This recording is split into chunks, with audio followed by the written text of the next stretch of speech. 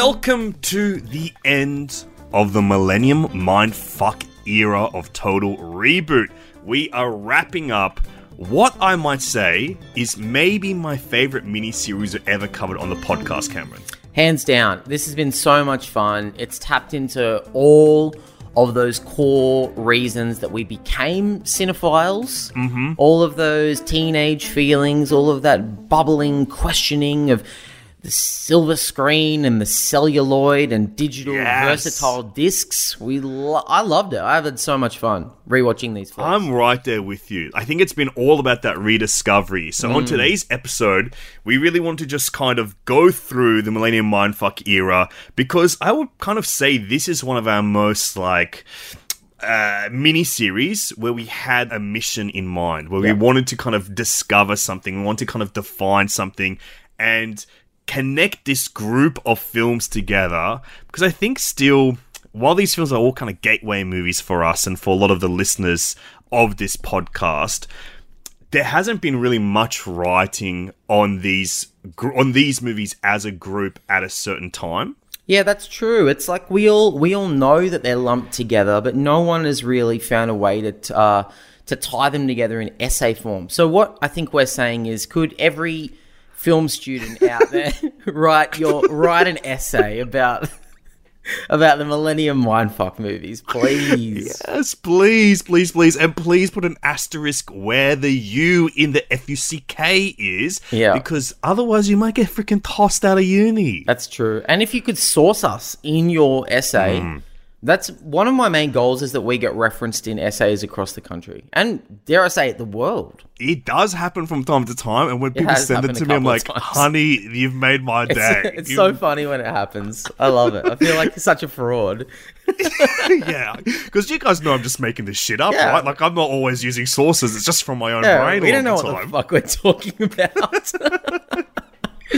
So I think we wanted to, with this episode, go through it all, kind of talk about the things that we discovered or rediscovered or reawakened with our Millennium Mindfuck miniseries, the films that we went through, the directors that we talked about, the auteurs that we auteured, and kind of go through the things that we didn't get a chance to talk about, the things that we missed, and answer some questions along the way. And then at the very end of the episode, we're going to announce what our next mini-series is. It has been frickin' decided. Yeah. We have picked something from a list that we've been brewing for a couple of years, and I'm so excited to get into it. Me too.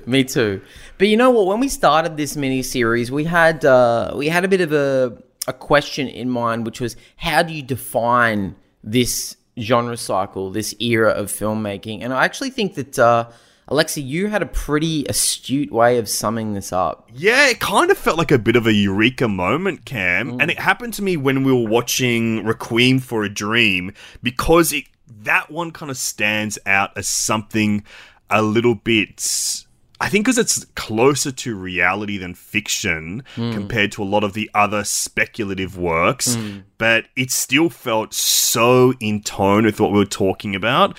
And I think one of the key things for me was that all the films we discussed and all the films that we even considered for this miniseries were auteured films by filmmakers with a definitive voice and a defined voice that were trying to impart some kind of message, whether it be philosophical, psychological, emotional, intimate, or speculative about the now. Either the now or the very near future with what was happening. They all feel kind of relevant to the dawn of the 21st century, when we're either leading into it or just gone through it and trying to think back about what was going on in that change in culture, that change in history. Because it does feel like a definitive change. There does feel like a change from the Millennium Mindfuck movies from just before, leading up, to the ones that come a little bit further down the line. But I also think it's like a defined decade. I think it kind of begins... We did films earlier than this, but I think really Dark City does feel like the first one at 98, where I just go, that's a Millennium Mindfuck movie. That's philosophy meets innovation with like form and structure and look. I think innovation and imagination is really key to it as well. But then also it's got this personal perspective from an auteur kind of going through the philosophy and the philosophical nature of existence.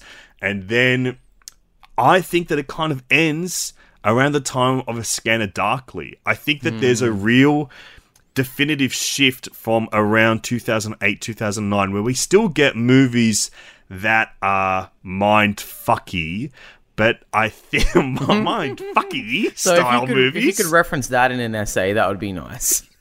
There's still mind-fucky style movies towards the end of that decade, but I think they either kind of shift to be a little bit more, how do I say it, like kind of sleeker, or more genre blockbustery, or even rawer in a kind of way. Like there are a couple of movies we'll talk about later on when we talk about the kind of children of the Millennium Mindfuck, like the filmmakers that continue that tradition afterwards. But I feel like there's that defined era there, and I think the key for me is that they are all artistically daring and innovative in either their form, structure, style, and presentation.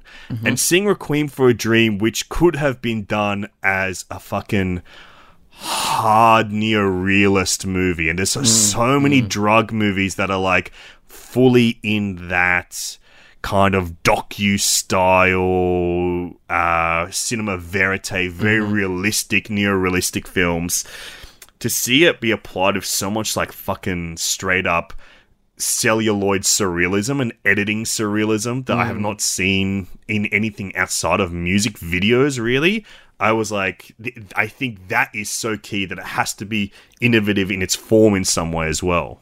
Yeah, I'm 100% with you on that. I think that's such a great way to describe this whole genre cycle. I'd like to add that I think all of the films that we discussed over the last little period here, they're all about questioning reality and questioning the truth that we are presented with in our day-to-day lives. And I think that this appeals to teenagers because that's exactly what we're doing at that age. You know, when we're 13, 14, 15, we are pushing parental boundaries. We're questioning why we have rules, why we have to do homework, you know, why we have to go to school. It's all about questioning and pushing your perceived realities. Literally, I think the whole thing can be summed up in that moment in The Matrix, which we didn't discuss, but is a very important movie for this cycle. It's the key movie, It's the key movie. And that quote is, "There is no spoon." I think that is at the core of the Millennium Mindfuck, is looking at reality and deciding that it's not there. I've got a quote I want to throw at you, Alexi. You might not be familiar with this quote. This quote is, "We fix our eyes not on what is seen, but on what is unseen. What is seen is temporary, but what is unseen is eternal." That quote is from 2 Corinthians, which is from the Bible. Wow. And the reason I wanted to bring it up is because I believe, after watching all of these now, that we have just watched an entire genre cycle of faith stories. I believe that there's a reason we've made so many Christ allegory jokes throughout this this entire mini-series. I think that's because these are faith stories. These are stories about questioning reality, which is at the core of all religion. Wow. Most of these stories require a moment of intense faith from the protagonist, and many of them deal with the notion of a creator or a puppet master who's pulling the strings over the whole thing. The lead character in most of these movies often only finds peace or strength once they embrace the idea of a higher power or a higher purpose in their lives. So I believe that we have been watching a science fiction genre cycle, but sneakily we've been becoming Christians over the course of this entire 2 months. That is that's crazy. That's so spot on as well. What you're saying basically is we have just been witness to the new gospel, and the new gospel intersects in history with new metal at the same time, same place. So it's not just the new gospel, it's the new gospel. I feel that's what was going on. I feel like there was a real rebirth at that time where faith and technology were intersecting, and Yes. and artists decided to tell stories through both those mediums. I think there's such like a cultural shift at that time that people really were considering what existence was, and it comes out through art in this very specific way. And especially when you look at cinema as an art form, cinema is Which the we only do. art form we do. Of course, on this podcast, we recognize film as art. Okay, full We stop. think it's awesome. We think it's awesome, and we think it's art. Every single film ever made is art. From Spider-Man to Speed 2, every movie's fucking art. From Homecoming to No Way Home. They're all fucking art. Every single second of them is a brushstroke from master. But film being like the populist art form, like art for the masses, I think that it captured the imagination because these are like really daring films. People had the opportunity to make really daring, and what you said that really stuck with me is like rebellious films. And I think it was the first time since like the 70s with the 60s and 70s, like the European New Wave and then the American New Wave, where we saw like daring, truly daring films break out in what is the most mainstream way we've had since then, and not since then. We haven't had anything like it since this millennium era, where big mainstream films are connected on a really deep level with huge audiences. For the most part, a lot of these movies fucking bombed, and we were aware of that, but connected with like bigger audiences in a way that I don't know if we'll ever truly see again. Yeah, I know what you mean. I mean, and some of these filmmakers have continued to connect in a big way and have largely stayed true to their artistry. But for the most part, the ideas and the tropes and the like stylistic aesthetic choices of this cycle have been pilfered and stripped for parts by like Marvel and Disney and you know, bigger blockbuster movies for kids and stuff like that. You know, when you look at the trailer for Doctor Strange, multiverse of multitudes of mysteries of Multitudes of mysteries of the multitudes. It's like, oh, okay, this wouldn't exist without these movies, but it's now being used to entertain younger people. Fuck, how psycho would it be if there was a Marvel movie that had the word multitude in its fucking The title? multitudes of Venom. Morbius multitudes. We know what Morbius is like out on the streets, but wait till you get into his freaking head. The guy contains multitudes, okay? Multitudes of Morbius up there. One other thing that I noticed a lot in the films that we discussed was like this sense of time, either like literal kind of time travel-y things or temporal shifts and stuff, or the way that we even perceive times. I think like when you're leading up or you've just passed that 2000 millennium mark, I think you really are considering your place in history more than anywhere else. Yes. Like, you know, people do consider their place in history. When you got like a milestone on a calendar that looks like that, where it ticks over, I think it's just something that's stuck in people's heads where they're like, oh, okay, I'm at the close of something, or I'm at the dawn of something new, and you just really think about the present and how it relates to the past and the future when you're just like at a dateline like that. Yeah, it's so on a very literal level. I remember even thinking, and I would have been like 12 at the millennium, and I remember just still thinking like, oh, I can't believe I'm here for this. I can't believe I get to see the date on the calendar go from 1999 to 2000. It's you did feel like you were there for something, like it was a historical moment. And maybe there's maybe there's something happening now. Maybe the reason that these multiverse stories are so popular now is because there's been so much chatter around like the last 2 or 3 years of existence of the fact that it doesn't feel real anymore. We're living in this sort of bizarre limbo. So everyone is preferring artistically to dive into alternate realities and multiple Spider-Mans and multitudes of Morbius and stuff like that. Yes, and the metaverse and all the multitudes of the metaverse. So I feel like we're currently in a similar space to we were in the 2000s, where people are realizing that we're currently in the history pages. Like we're going to be, we're in the part where everyone will be talking about the plague, essentially. Yeah. we're going to be specifically named in the chapter where it talks about the shift to podcasts. Yes. As far as, like, people for work during the pandemic goes. Yeah, I really hope in the future, when they talk about the podcast era, you and I at least get one name check in there. Yeah, one name check, one mic check. That's all we demand. That's one what of we each. Want. Yeah, one of each. Cam, were there any kind of rediscoveries or things you unearthed, like with the actual movies that we discussed on the podcast? I think the one that I still can't believe how much I enjoyed again on the rewatch, especially because I was anticipating cringing my ass off the whole way through it and finding it unbearable, was Mulholland Drive, David Lynch. That was a total rediscovery, even just like from enjoying a film perspective for me. But also, and you're a Lynch guy. I would say you are a Lynch guy. I'm definitely a Lynch guy. But you wear a freaking Lynch pin every day. Yes, yeah, a little picture of his head on your collar. Yeah, we're called the Lynch Mob. It's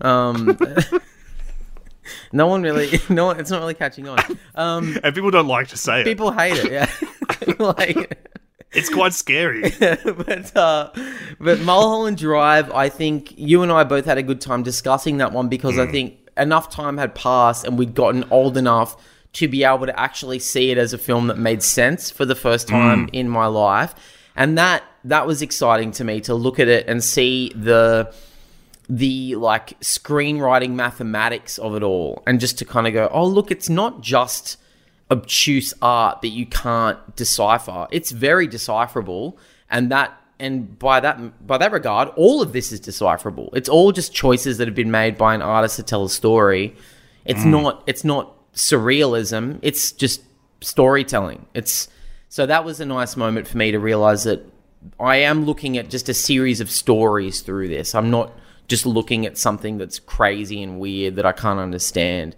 And that kind of helped me moving forward with the miniseries, with all these other flicks that we discussed, Vanilla Sky, etc. Things that from a distance look like impenetrable, but if you really sit with it, you can go, this is just a story about love and faith and ego. You know, like it's not. Yes. That really helped unlock a few things for me. I think you're right. I think doing that one so early for us in the miniseries helped me understand that these films themselves are often mysteries where you're the kind of detective that is just trying to find like what the message is here, whether it is through like finding the clear plot there or just unlocking the secrets of the movie. I think that what I'm saying is, for me, one of the biggest surprises was realizing that these are not just movies, these are fucking DVDs. Yes. These were all DVDs. Yes. And that these were all the movies that kicked off that DVD era, which is one of the most profound eras since the Jurassic period, DVD era. It lent to that rewatching and having home media be so accessible for the first time. You know, VHS was pretty accessible, but DVDs, you could burn them, you could steal them, you could freaking fling them, you could buy them from the streets, and like having it be that accessible, but also not infinite. You had a few that you had to keep rewatching and rewatching over and over again. That really helped me understand these as like the key gateway movies for people in cinema that are around our age, like the millennials and stuff, that these being freaking physical artifacts means so much to how this genre cycle and wave has kind of existed and penetrated the culture. And we love that penetration of the culture. We love to peg the culture. Finally, the culture is being pegged. No, that's such a good point. And did it make you at any point nostalgic or reminisce on the era when you only had a handful of DVDs instead of the 2,000 that I can see behind you at Blu-ray Studios? No, not at all, because this is my video store. I live in my favorite place in the world, which was working in a video store in around 2007, 2008, which is kind of where we're looking at in this miniseries, just a little bit after. So if anything, I feel nostalgic every freaking day of my life, unfortunately. I'm addicted to nostalgia, I will freaking admit it. And nostalgia takes form in its physical shape of probably 13 centimeter rectangular prism with a freaking flat circle on the inside. Do you think you would ever rent out the Blu-rays behind you? It could be kind of interesting to do that. Yeah. Make some cassiola off it. $5 a week. Yeah, I just look at it. I just see money sitting on the shelf behind you. That's all. Well, imagine if one day I eventually convert my life into I live in a little video store with a glass window. I sleep behind the counter. People come in, they borrow, I have a whole system. But that just becomes my life. That's quite possible, I'd say. Yeah, it's not a total mindfuck. That would probably happen. Like, there was a very famous video DVD store that just closed down here called Film Club. And I reckon if I was in a position like 10 years later down the line in my life, I would have just bought it and just continued it myself. Yes. Fuck, that would have been cool. Film Club was awesome. Yeah, I miss Film Club. Rest in peace, R.I.P.D., brother. R.I.P.D. Rest in peace, department. Fuck, we should have done that for the Millennium Mindfuck. Can you imagine, like, people questioning why they did R.I.P.D.? I could kind of fit people trying to justify why we did it. It's about the afterlife. It's about what's real, what's not. Are ghosts real? Are ghouls real? I've never seen it. And I never will, I promise you. I've nearly clicked on R.I.P.D. and Cowboys and Aliens so many times when I'm just looking for something dumb to watch, but I've never... Man, even like 3 years ago, we said we'd do an episode of Cowboys and Aliens, and I've not even put the disc in my player. I've not watched 1 second. I've never clicked a thumbnail for it.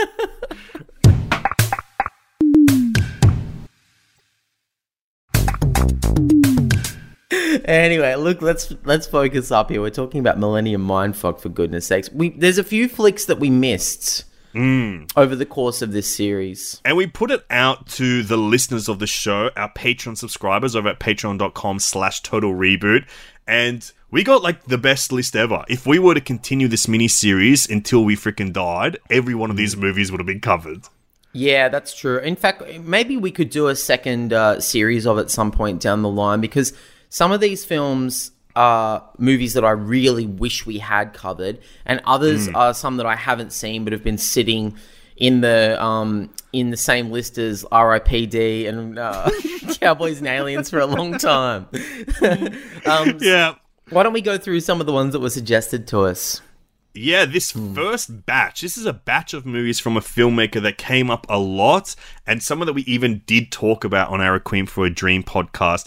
And I'll tell you, this became mighty close. One of these films came mighty close to getting on the podcast, but for reasons of God's will, it didn't come to fruition. And this is a suggestion. I found lots of people suggesting it, but Xavier, Chloe, and Alistair Baldwin, our friend in Melbourne, all suggested the films of Satoshi Kon, which are anime films from Japan by a fantastic filmmaker, one of my favorites, a big discovery for me over the last few years. Films like Paprika, which is a big inspiration for Inception. Millennium Actress and Perfect Blue, which are big inspirations for everything Aronofsky's ever done. And he made this TV series that I really, really loved. It's like a 12-part mini-series called Paranoia Agent. And it is the most Millennium Mindfuck thing I've ever seen. I think you would really like it, Cameron. When I watched it, Tom Walker and Demi Lardner recommended it to me. We watched the first few episodes together, and then I've seen it twice since then, the whole series.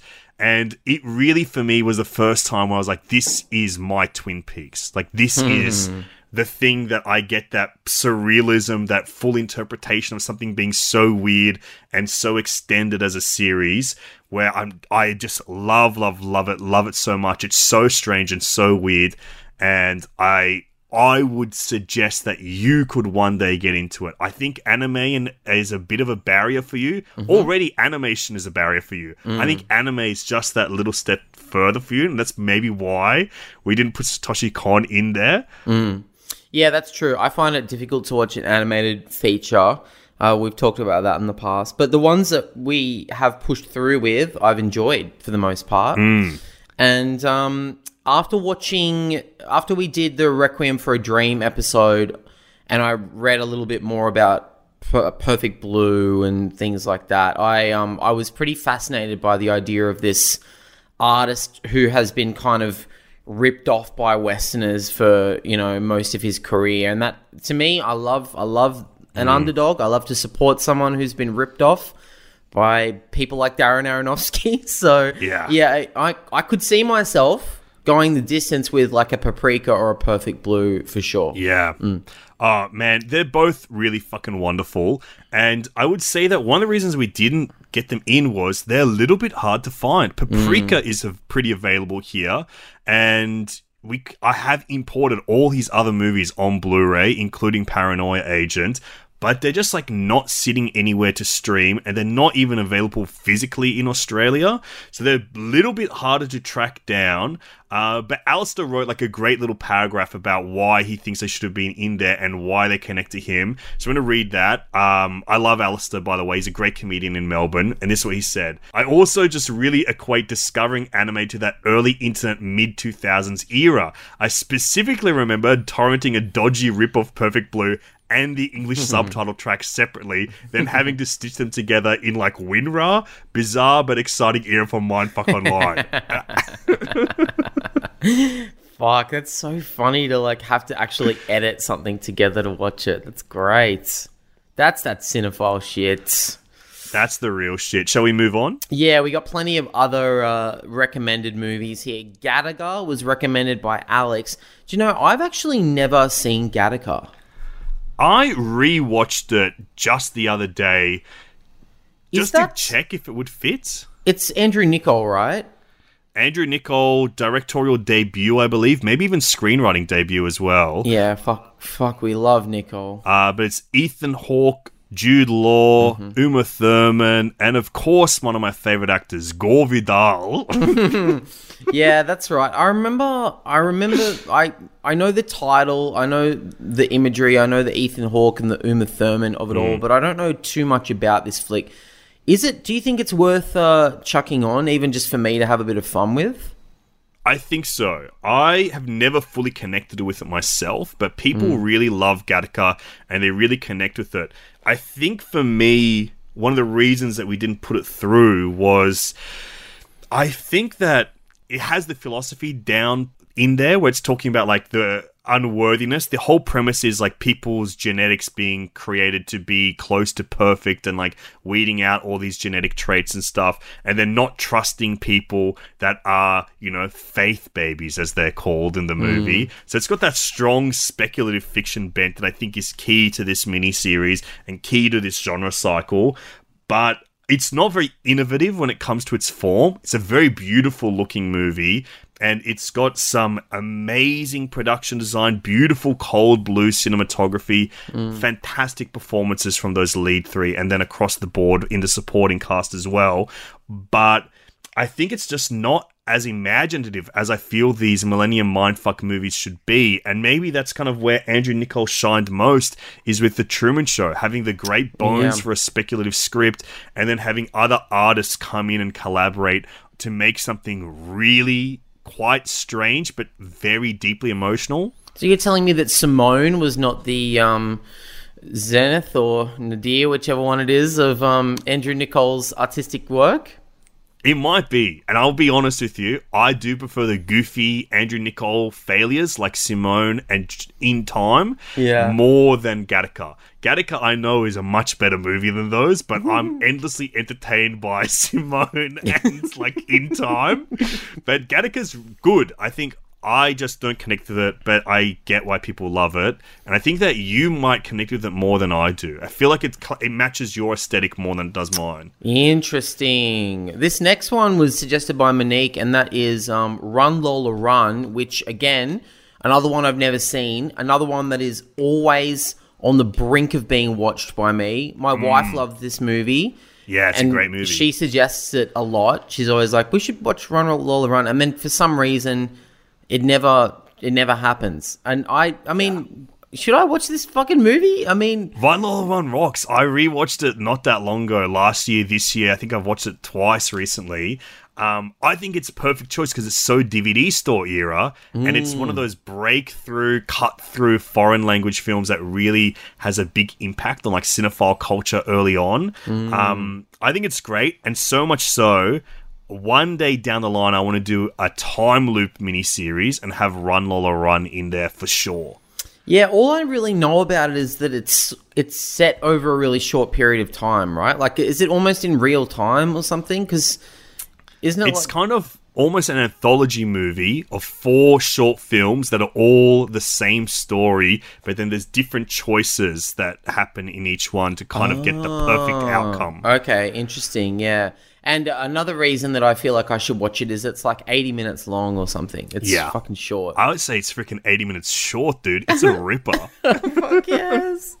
Fuck yes. I love that. The next one we have is probably the most requested one. Yeah. And I think the one that kind of broke our hearts a little bit to not include, which Brenna, I saw, suggested it, is Eternal Sunshine of the Spotless Mind, Michel Gondry, Charlie Kaufman, and Jim Carrey, who most of those people and the key creatives in this movie were represented in this miniseries across a couple of different films. Yeah. But the main reason we didn't do it, over even being John Malkovich, was it is not available right now. Yeah, it's bizarrely not streaming anywhere.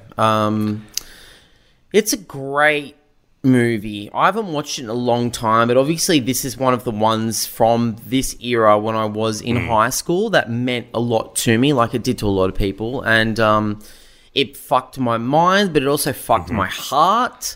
Yes. And I think there's a lot of DNA in the movie Eternal Sunshine of the Spotless Mind that has carried forward with me into the films that I enjoy now as an adult, and also the fucking stuff that I make in stand-up and the storytelling stuff that I do. Like, I love this movie so much. I really wish we could have done it.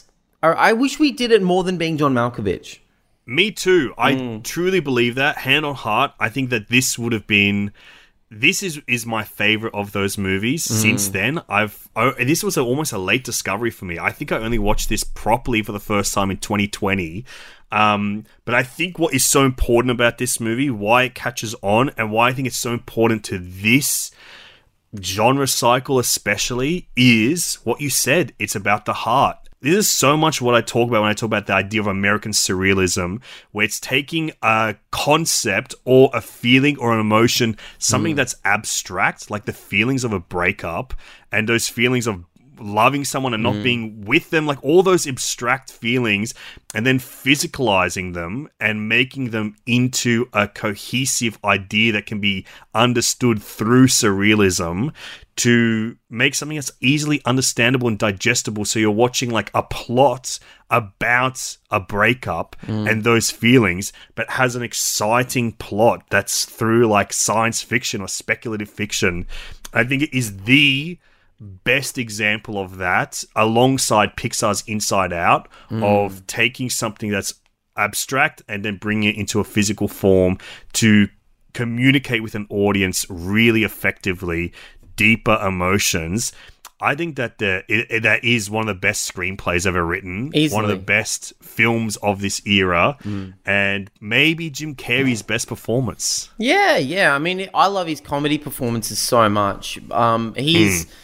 It's probably his best dramatic performance. It definitely is. It's definitely his best dramatic performance. But best performance overall, probably the sketches from SNL Night at the Roxbury, because he's not in the movie, yes, but he really makes those sketches sing. He's really great in those sketches. And also, what did I watch I watched The Cable Guy the other night. Great movie. And I think that's an incredibly underrated flick, and he is so good in it. He's like... Great Super Bowl ad as well. A great Super Bowl ad starring Geraldine Viswanathan as well. Yeah, he's very great. I wish we could have covered it. But you know what? This just means when it finally does stream somewhere that anyone can watch it, we can do this movie again in another miniseries. So that's exciting. Yes. Maybe it's in our relationships miniseries. It can be a little bit distinct in there. Yes, love that. What else have we got here? We got... this was recommended by a few people. Ben Vernell, a great comedian, and Christian also suggested this. Existence. From David Cronenberg. Existence. Also never seen this one. But also have never come close to watching it. So I can't even say it's sitting on the shelf, you know. It's like, it's never appealed to me. I know a lot of cinephiles are Cronenberg people. I have never fully gone in on Cronenberg. He scares you. He doesn't. Yeah, he does a bit scare me. I don't love body horror.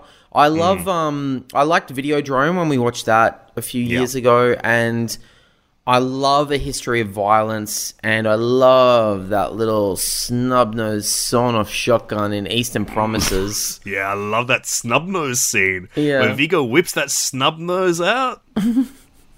But the other stuff that, like, I know everyone this week has been sharing the trailer for the new Cronenberg movie, which looks like it's diving back into body horror. I can't fully get on board with it. Existence is his slimiest movie since The Fly. It might be too... I think you'd be interested in it because it hits on some of those 13th floor Strange Days thing. I would say one of the reasons we didn't put it in is because it is quite similar to Strange Days, but Strange Days is a bit more of a discovery and a bit more exciting to go into. Existence meets Strange Days with body horror, where it's like these gross connections going into people's head to go into like video gamey type worlds. It's really cool and really weird. It's a fucking whack little slimer of a movie. I think that it would be one of the Cronenbergs that I would actually recommend to you. It might push your taboos, but you might push back. Well, I liked... what's that other one? Did he do Naked Lunch? Yeah, he did Naked Lunch around the same time. Yeah, so I really liked Naked Lunch because I was a fan of... Because you're a big lunch fan. A fan of The Meal and also fan of William S. Burroughs. And you said lunch. I don't think you could ever improve it. Hang on a second. How about we take our freaking clothes off? I prefer Naked bring a couple brunch. of snub nose to the party. But, yeah, I like that, even though that's pretty fucking sticky and icky and drippy. But, yeah, I don't know. Maybe I'll go in on Existence eventually, but, fuck, man, I don't know. I prefer the more reality-based ones, History of Violence, Eastern Promises. I like Cosmopolis as well. Yeah, Cosmopolis is cool. Yeah, I love Cronenberg. He's one of my faves. But, you know... it just didn't land for us. But if we ever do video games, who knows? It could come in. That's true. We've also got From Tyson. And this is one that we have considered from the very start of putting this miniseries together, which is a little Ashram Ketchum movie called The Butterfly Effect. And this is a true DVD picture, I'd say. Absolutely. Maybe it's too hard to watch because it's only on DVD, this movie. I was so close to putting it on the list because I think it would have been very funny to talk about like Ethan Suplee for a while. Yeah, I watched this movie a lot when I was a teenager, and they made some sequels to it as well. I think none of them straight with to Ashton. DVDs. But I think this movie. When I think of this movie, I feel depressed. This movie does not make me happy. It does not spark joy. I hate the visual aesthetic of it. Yeah. I hate Ashton Kutcher's, like, they've made him look emo and sad, and that's gross. I hate that this movie has so many like icky little fucking gross moments, and I particularly hate the alternate ending of this movie that everyone seems to love on the internet for some fucking reason. It sucks. It's fucking horrible. Everyone, even when I was a teenager, and it just existed as a bonus feature where you could watch the original ending as the director intended it. I was still at that time like, this is the most self-obsessed, smug, and heinous piece of cinema that I've ever seen. This makes me sick. For anyone who hasn't seen it, we'll spoil it. Who gives a shit? Yeah. In the original, because the movie's about a guy who's trapped in a weird temporal situation where he keeps jumping back and forth between time and accidentally changing things in his past and affecting his future. Yes, it's a butterfly effect. If a butterfly's wings could flap, it could change. It turned into a hurricane on the other side of the world or whatever the frickin' saying is. And it's like, this movie already deals with disgusting themes. Like, pedophilia is a key plot point in this movie, like the molestation of him and his childhood sweetheart. So the whole movie is kind of gearing towards he wants to undo that part of his life from ever happening. But the way that the original ending of this movie is that he travels back in time to when he was in the womb and he kills himself in the womb. And people love it. Yeah. People who are dumb think it's cool. They're like, it's sick. He kills himself in the womb. I'm like, are you kidding me? That's the worst thing I've ever seen. I would also say that this movie is Donnie Darko light. It is Donnie okay? Darko light, for sure. Donnie Darko stylistically does the things that this movie hopes to do, and Donnie Darko is one of the... It's a primo movie. It's one of the most beautiful, sick-ass, hectic-ass movies ever made, Yep. and it is a king of the Millennium Mindfuck era. It is a prince of this freaking genre cycle. We've covered it before on our Screen Ages miniseries, so go back and listen to it. A lot of people did demand that we do another episode on Donnie Darko, and I'll admit, I've seen Donnie Darko. No shit, Cameron. This is an honest confession to you right now. 6 times since we did it on a miniseries last year. Great. I'm happy to hear that. That doesn't freak me out. I love that. So in my life, I've seen Donnie Darko maybe 11 times, and all of them, apart from one viewing, is in the last 2 years. It's great. We love it. We love it. What else did we have recommended? Oh, okay. This one was recommended by a bunch of people. I actually would have loved to have done this one. Sam Jackson and Georgia, in particular, pushed for this one. By the way, Sam Jackson, that's 2 people, not Samuel L. Jackson. Samuel L. Jackson is not in our Patreon group. You know, we wish so. Unfortunately, Dude, we don't. he's one bad mofo. I wish he was in our group. Yeah, I know, but he's not in it. He is not in it. Shea Wiggum is, though. But anyway, so Yeah, but we represent him. We're his agents. Sam, Jackson, Georgia all recommended the movie Primer, which I happily would have talked about because this movie was one of those... it sort of sits in the genre. 2004, you know, it's definitely. I think it so is. It's very mindfuck. It's also a very independent film, which I like. Would have been a nice change. A true DVD discovery for most people as well. And I remember when I first discovered it, I would like fucking proselytize about this film at uni. I'd be telling everyone, you gotta fucking watch it. It was made for like 40 grand, and it does more than any of these big blockbusters have ever done. But there are a number of reasons why we didn't... Actually, the budget was $7,000. Anyway, there's a number of reasons we didn't touch it, and the main Shane one is Carruth Shane is one of Carruth. them. Yeah, Shane Carruth is the main one, yeah. Yeah. And that's all we need to say about that. I don't think I was ready to discuss this movie either, because I think I found it so confounding when I first saw it. I didn't even know if I would be ready to unlock it quite yet. Yeah, I've done a fair bit of chat about this with other film fans, and I think it's easier to talk about than you think. But yeah, it's just very hard to talk about the filmmaker at this point. So Yeah. I just didn't really. I don't know. Like I would have preferred to have done Looper or something like that. Yeah. You know? Well, maybe when we do time loops, we'll get to some things that Primer has inspired. But Primer is still an interesting movie. If you feel like you want to explore it, it's up to you. It's out there. This one comes from Tristan, and this is something I've never heard of before, and it completely like awoke something new in me when I'm trying to track down some of these movies. But he talks about firstly how much he enjoyed this miniseries, but it also reminded him of when SBS screened movies in the late 1990s made for this French-produced international series of films called 2000 As Seen By, all approaching the millennium. And so there's films by Hal Hartley called The Book of Life, where Martin Donovan plays Jesus coming to New York to start the end of days. And this Canadian film that I've heard of called Last Night by a filmmaker called Don McKellar, which is all about the last night on Earth from a darkly comic perspective, starring Sandra Oh, Sarah Polley, and the aforementioned David Cronenberg. So I think there were around 12. There were about 12 films, all about an hour or so long, produced in this series by quite like some well-known filmmakers. Like obviously Hal Hartley's quite well known, but also Walter Salles did a movie called Midnight.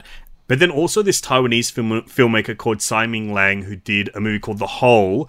They're all quite well-known international filmmakers. So it's something that I really want to dive into. I even found a copy of Last Night, the Don McKellar Canadian one, on eBay for like $20, and the cheapest one I could find was a Greek version of it that's got Greek like subtitles. So I'm going to be checking that out fairly soon. Hopefully it arrives in the next 6 months or so. But that sounds so fascinating, so interesting. Yeah, that's cool. I like that. We got a bunch of questions from the lovely people in our Patreon group here. This one came in from Christian. What about the great mind fuckers of the past? Where did the millennials come from, and how did they come to fuck minds? Great question. Great question, Christian. There's a lot of early stuff that comes from, like, 60s, 70s speculative science fiction, I think. We discussed on the Patreon episode for the 13th Floor, we discussed World on a Wire, the German miniseries by Fassbinder. We also talked about that back on the Matrix episode as well. True, we did too. We've discussed it a couple of times. And the source material for that, which is Simulacron 3, which is a novel. I think that whole, 60s pulp science fiction writers, they really kicked open the doors, because a lot of their stuff was about weird realities or alternate realities or speculative stuff. But filmmaking perspective, I mean, what do you think, Alexi? Who's been knocking down the doors for the millenniums to come in and fuck a few minds? I would definitely say David Cronenberg, who we've talked about a lot. I think the guy is literally fucking minds with stuff in the 80s with, of course, Videodrome, The Fly. I think those are like right in the Millennium Mindfuck pocket. And the Millennium Mindfuck pocket is actually something I'm trying to sell as a bit of merch from this miniseries. And no one's buying it. No one. Well, hopefully a couple of little freaks out there will pick up one. Jodorowsky, Alejandro Jodorowsky with like El Topo and Holy Mountain. I think that's real abstract and surreal stuff. Then you got kind of like more on that borderline of mainstream stuff like Ridley Scott and Man Who Fell to Earth. I think even Last Temptation of Christ by Scorsese and Nikos Kazantzakis' book, I think is kind of in that Millennium Mindfuck, or just real trippy surrealism meeting faith as well. But one key one who I think is a bit of the daddy of this shit would be Hitchcock himself. I think he is a proper mindfucker. He messed with the form so much, like structurally, to make the audience feel things in a way that they hadn't felt before, in a really big mainstream way. And then stuff like Vertigo, you see it inspire so much of the Millennium Mindfuck era, literally, but I think, he is kind of the proto Christopher Nolan in that he was able to do it in a very mainstream, palatable, populist way, and almost secretly, I'd say. That's a great call. We love the cock on this podcast. We worship it, Tom Cruise style, Magnolia, babe. Which modern directors carry on the tradition of the Millennium Mindfuck? A lot of our listeners suggested a few names here. I would say, before we go into those, that Christopher Nolan, even though he has become beyond a blockbuster filmmaker, he is fucking his own. He's his own genre now. He's the franchise. He's the franchise tentpole. But I would say he still has stayed relatively true to his desire to fuck the mind. Throughout. He's never really stepped away from it. I mean, the Batman movies, probably, they're not really mind-fucky, but they do. But everything that he did outside of it, I think, fits. Inception, Interstellar, even Dunkirk plays with time in an interesting way. What was the last one? He did? Tenet is, probably his ultimate mindfuck movie. I think he's stayed true to it, and he kind of still carries the torch, but in a huge, big blockbuster way. Totally. I agree with you 100%. We had some great suggestions from the listeners. Alex Garland from Ex Machina and Annihilation. I think that's a spot-on one. Great call. Also, Denis Villeneuve was suggested, but I only think Enemy is a trippy mindfuck movie. The rest kind of play with things, but I don't think they feel... There's a certain quality where you just feel it being a mindfuck. It penetrates your brain in that way. I know what you mean. I think Alex Garland is incredibly spot on. Anytime I see... I just saw the trailer for that new one, Men, and you do get that... You get that excited feeling when you see, from the mind of Alex Garland. You're like, oh, I know what I'm in for. This will be fun. Yeah, a lot of people. What were the other ones that were suggested? We've got Gaspar Noé, and Yeah. I think Enter the Void was one that I feel so in the genre cycle of Millennium Mindfuck. I almost considered putting it in, to be honest, but it kind of fell just a tiny bit too late. Yeah, that's true. I've also avoided watching Into the Void. It's a full-on movie. I would say it's more full-on to watch than Requiem for a Dream in its style. Yeah. We've also got Julia Ducournau, who did Titan and Raw. I love Raw. Titan definitely feels like a Millennium Mindfuck movie. And then this is someone who predates Millennium Mindfuck, but I think that they're films that happen post the 21st century. Holy Motors and Annette from Leos Carax very much feel like the kind of surrealism that we see conjured up during the Millennium Mindfuck era. Absolutely. And then we got your boy Yorgos. That's who I think is the proper Millennium Mindfuck inheritor, because everything about his films are so like postmodern and new in that kind of Millennium Mindfuck way. Like, all his films are a trip. They play with the form in ways that are unexpected, and then he deals with philosophy, existence, and mythology in ways that I think are so akin to like what we've talked about with this miniseries entirely. I think that Dogtooth, even when we did ask our friend Maria Lewis if she wanted to be on this miniseries, and the two films that she suggested were Dogtooth, which blew my mind to think of as a Millennium Mindfuck. It happens a bit later for me, but I think like that Greek weird wave doesn't exist without Millennium Mindfuck movies questioning reality in that way. And she also suggested Under the Skin by Jonathan Glazer, which is even further, like 2012 or something. But I think those are true inheritors of like the weirdness of Millennium Mindfuck playing at like an even stranger tone. Yeah, I would have loved to have done. Maybe there's a way in future we can do some of the Yorgos flicks. I would love to do some of those. I don't know how or where, but if we could, I love those movies. They're all movies that I've watched just once, and I haven't really gone back in on, but they've all been really cool and kind of profound for me. Yeah, Yorgos is a very important filmmaker for me. I would say Dogtooth, Kinodondo. When I saw that, I was just graduating high school, and I'd been hearing about it like that whole year. I got a copy sent to me from Greece, and I don't think I've ever truly connected to a movie as deeply as that film, where I understood it on this like prime level, on him kind of speaking to in that surrealist way. Like, it's a really weird way to go around it, but that idea of feeling trapped by love, and like that idea of, there's this Greek joke that Greeks don't get married, they get worried. And that's something that I feel to my soul. And Dogtooth is like this horror film adaptation of that joke to me. That's so good. Under the Skin is one I've never seen, Jonathan Glazer. You'd love that, Cam. Yeah, it's been recommended to me a million times, and I don't. By Ben Elwood. Ben Elwood loves it. He's obsessed with it, but for some reason it's never really been at the top of my list of things I wanted to watch. But, you know, I would like to check that one out. And Moon by Duncan Jones is another one. There was a time there where we really all believed that Duncan Jones might be the next inheritor of this sort of filmmaking style. It's a shame that it hasn't quite come to fruition. I haven't seen Mute, but I would say that kind of fits into this feeling as well. I haven't seen Mute either. Yeah, and I don't know if I ever will see Mute, but it feels like that kind of movie. Moon certainly feels like a Millennium Mindfuck film. Warcraft, less so. I'd say Warcraft doesn't quite feel like a Millennium Mindfuck movie. What about Source Code?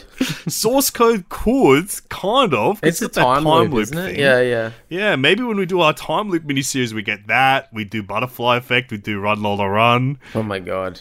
But I think that's kind of it for Millennium Mindfuck. It's been I've had so much fun rediscovering these movies with you, Cam. Me too. And I will say there's a series on Netflix, a second series is about to drop, called Russian Doll, which I guess sort of, it's a time loop thing as well, but it sits within this style of filmmaking. So the torch is being carried on.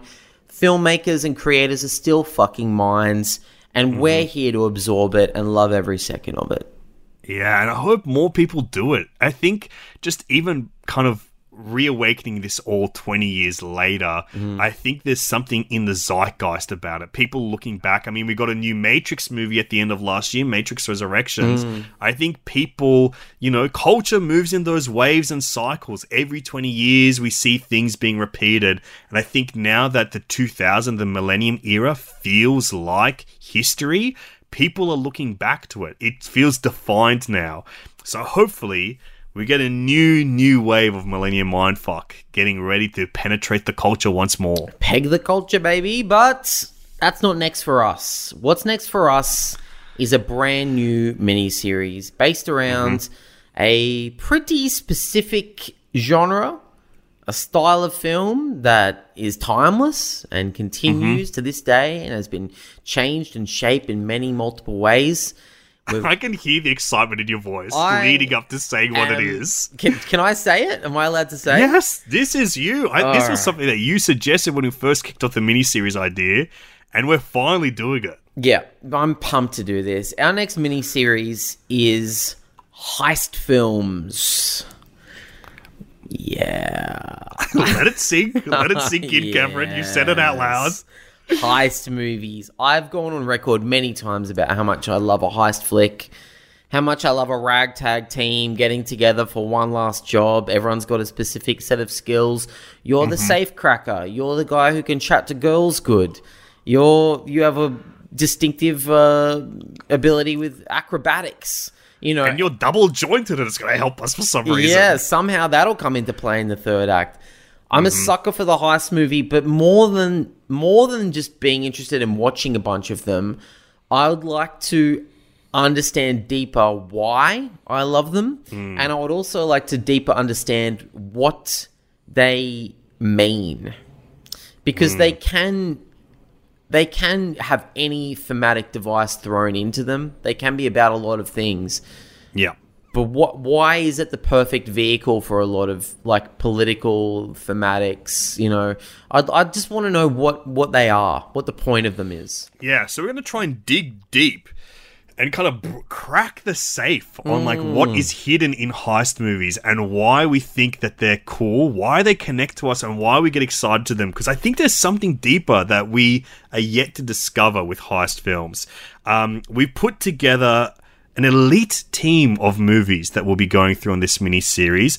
We're still figuring them out, but firstly, we're going to kick things off with a revisit to a classic episode where we talked about the Ocean's 11 trilogy from Steven Soderbergh and the original Frank Sinatra film. But our opening night film is something I'm very excited about. We've been talking about a lot of movies from the 90s, the 2000s, over the last couple of mini-series, but it's time we go back further in time. We're going to the American New Wave, the New Hollywood movement, with a film from Sidney Lumet, starring one of my favorite actors of all time in what might be their greatest performance, Dog Day Afternoon, starring, of course, Al Pacino and John Cazale and Chris Sarandon. Yes. I cannot wait to do this movie. I cannot wait. Yeah. It's always a joy watching this movie. I think it is one of a true crowd pleaser as well. Yeah. I showed this film to my partner a couple of years ago. They just went freaking crazy for it. Yeah, and I didn't anticipate it to carry on so powerfully. Yeah, I did the exact same thing. It's a blast. Always a hit. If anyone hasn't watched Dog Day Afternoon and maybe you're aware of it and it's been sitting on the shelf along with R.I.P.D. and Cowboys and Aliens for you, grab it off the shelf, dust it off, and put it on. You are going to love it. And I would say to the listeners out there, we have maybe a couple of spots left in this mini-series as we're populating our team to crack what is hidden behind the heist movie. So get to us soon. Hit us up on Twitter and Instagram at This Is Lexi, at I'm Cameron James, at Total Reboot Pod, or in our Facebook group if you're a Patreon supporter at patreon.com/Total Reboot. Let us know what you think the essential heist movies are to make it into this miniseries. We've locked a few in place, some quite surprising. One that I would say is kind of a child of the miniseries that we've just discussed now. So get in while you can, because we've only got a few limited spots in this miniseries. Sick.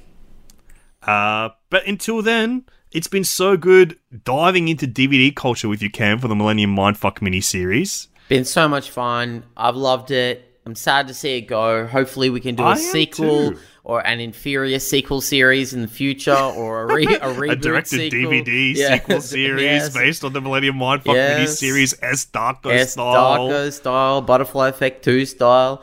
So yeah, Cube that'll be 3 fun. Requiem style. That'll be fun. I'm looking forward to that. But until now, I'm absolutely pumped for heist movies. Me too. I hope we get away with it. Me too.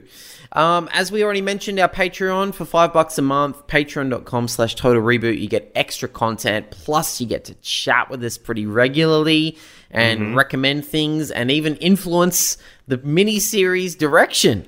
Yes, there was some big influence on the miniseries direction. I think that every movie that we did in our bonus for extended season was something that a listener did suggest from being in the Patreon group. Absolutely. In the meantime, if you'd like to see me do stand-up, I'm currently touring around the nation of Australia. This weekend, you're wrapping up your Melbourne International Comedy Festival run. That's right, Melbourne Comedy Festival. And then after that, I'll be in Perth, Brisbane, Sydney, and Newcastle doing this show, Electric Dreams. I'd love it if you come along to that. I'll put a link in the show notes, or it's on my Instagram. You can find it. I trust you. I trust you too.